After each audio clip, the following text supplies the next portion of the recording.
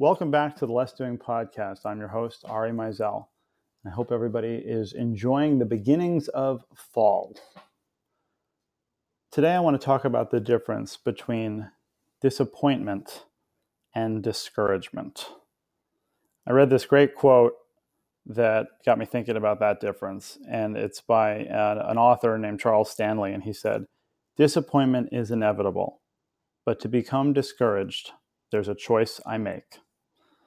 And I couldn't agree more. And I think that particularly in the entrepreneurial journey, disappointment is certainly inevitable and happens in some cases on a daily basis.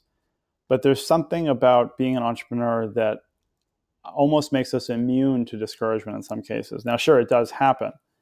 And it's happened to some of the greatest entrepreneurs there have ever been. But ultimately, discouragement is something that we can choose whether or not we're going to fall prey to, because we can always get back up. And people talk about how failure is the greatest lesson and entrepreneurs fail more times than they succeed. And it's true. But you have to look again at that difference, because we fear disappointment often. By definition, disappointment is the feeling of sadness when your hopes or expectations are not fulfilled. And that sounds pretty scary. That sounds like something we should avoid. The truth is, to me, that disappointment can be an incredible motivator.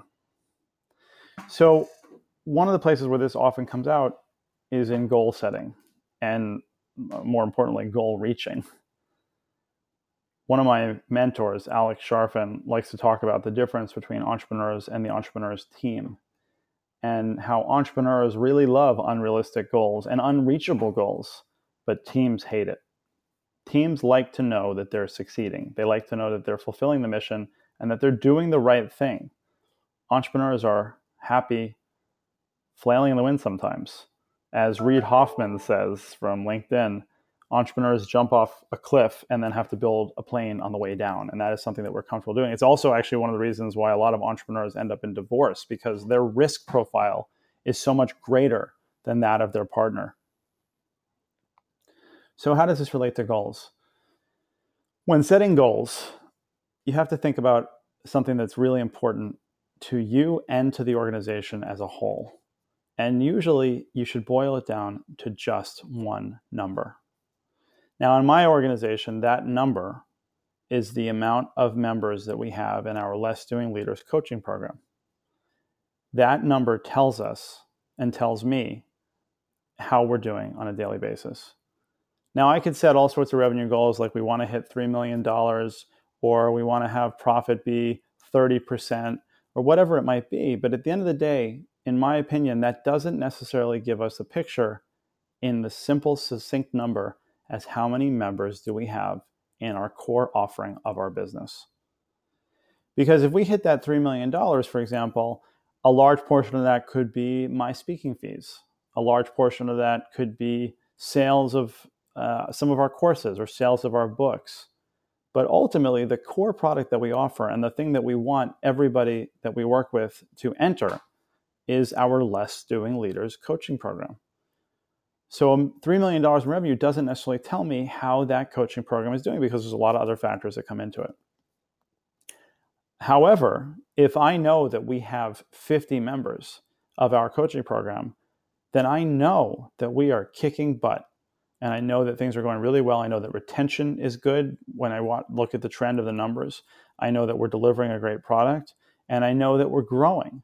And I have a rough sense of what our revenue should be from that. So think about what Alex calls your critical number. And that could be anything in any business necessarily, but what is that one thing that's going to tell you if you should be disappointed or actually be discouraged? And hopefully you never have to experience discouragement. But you need some way of knowing which way is up and which way is down. So again, ultimately there's going to be a number that's going to tell you whether you need to be discouraged or simply disappointed. Now, if that resonates with you and you like what you hear, find out more about what we do. Find out more about the Less Doing Leaders coaching program. If you're a business that is doing 7 figures and up, and you need more time, your team is overworked, you're stressed out, you feel like you don't have systems and processes in place, you want to automate things more, and you don't have well-documented processes in your business, then you are the person that we like to work with, and we can help. So go to less.do/apply to find out if you are a good fit, and also more about the different programs that we offer. Thanks a lot, and make it an effective day.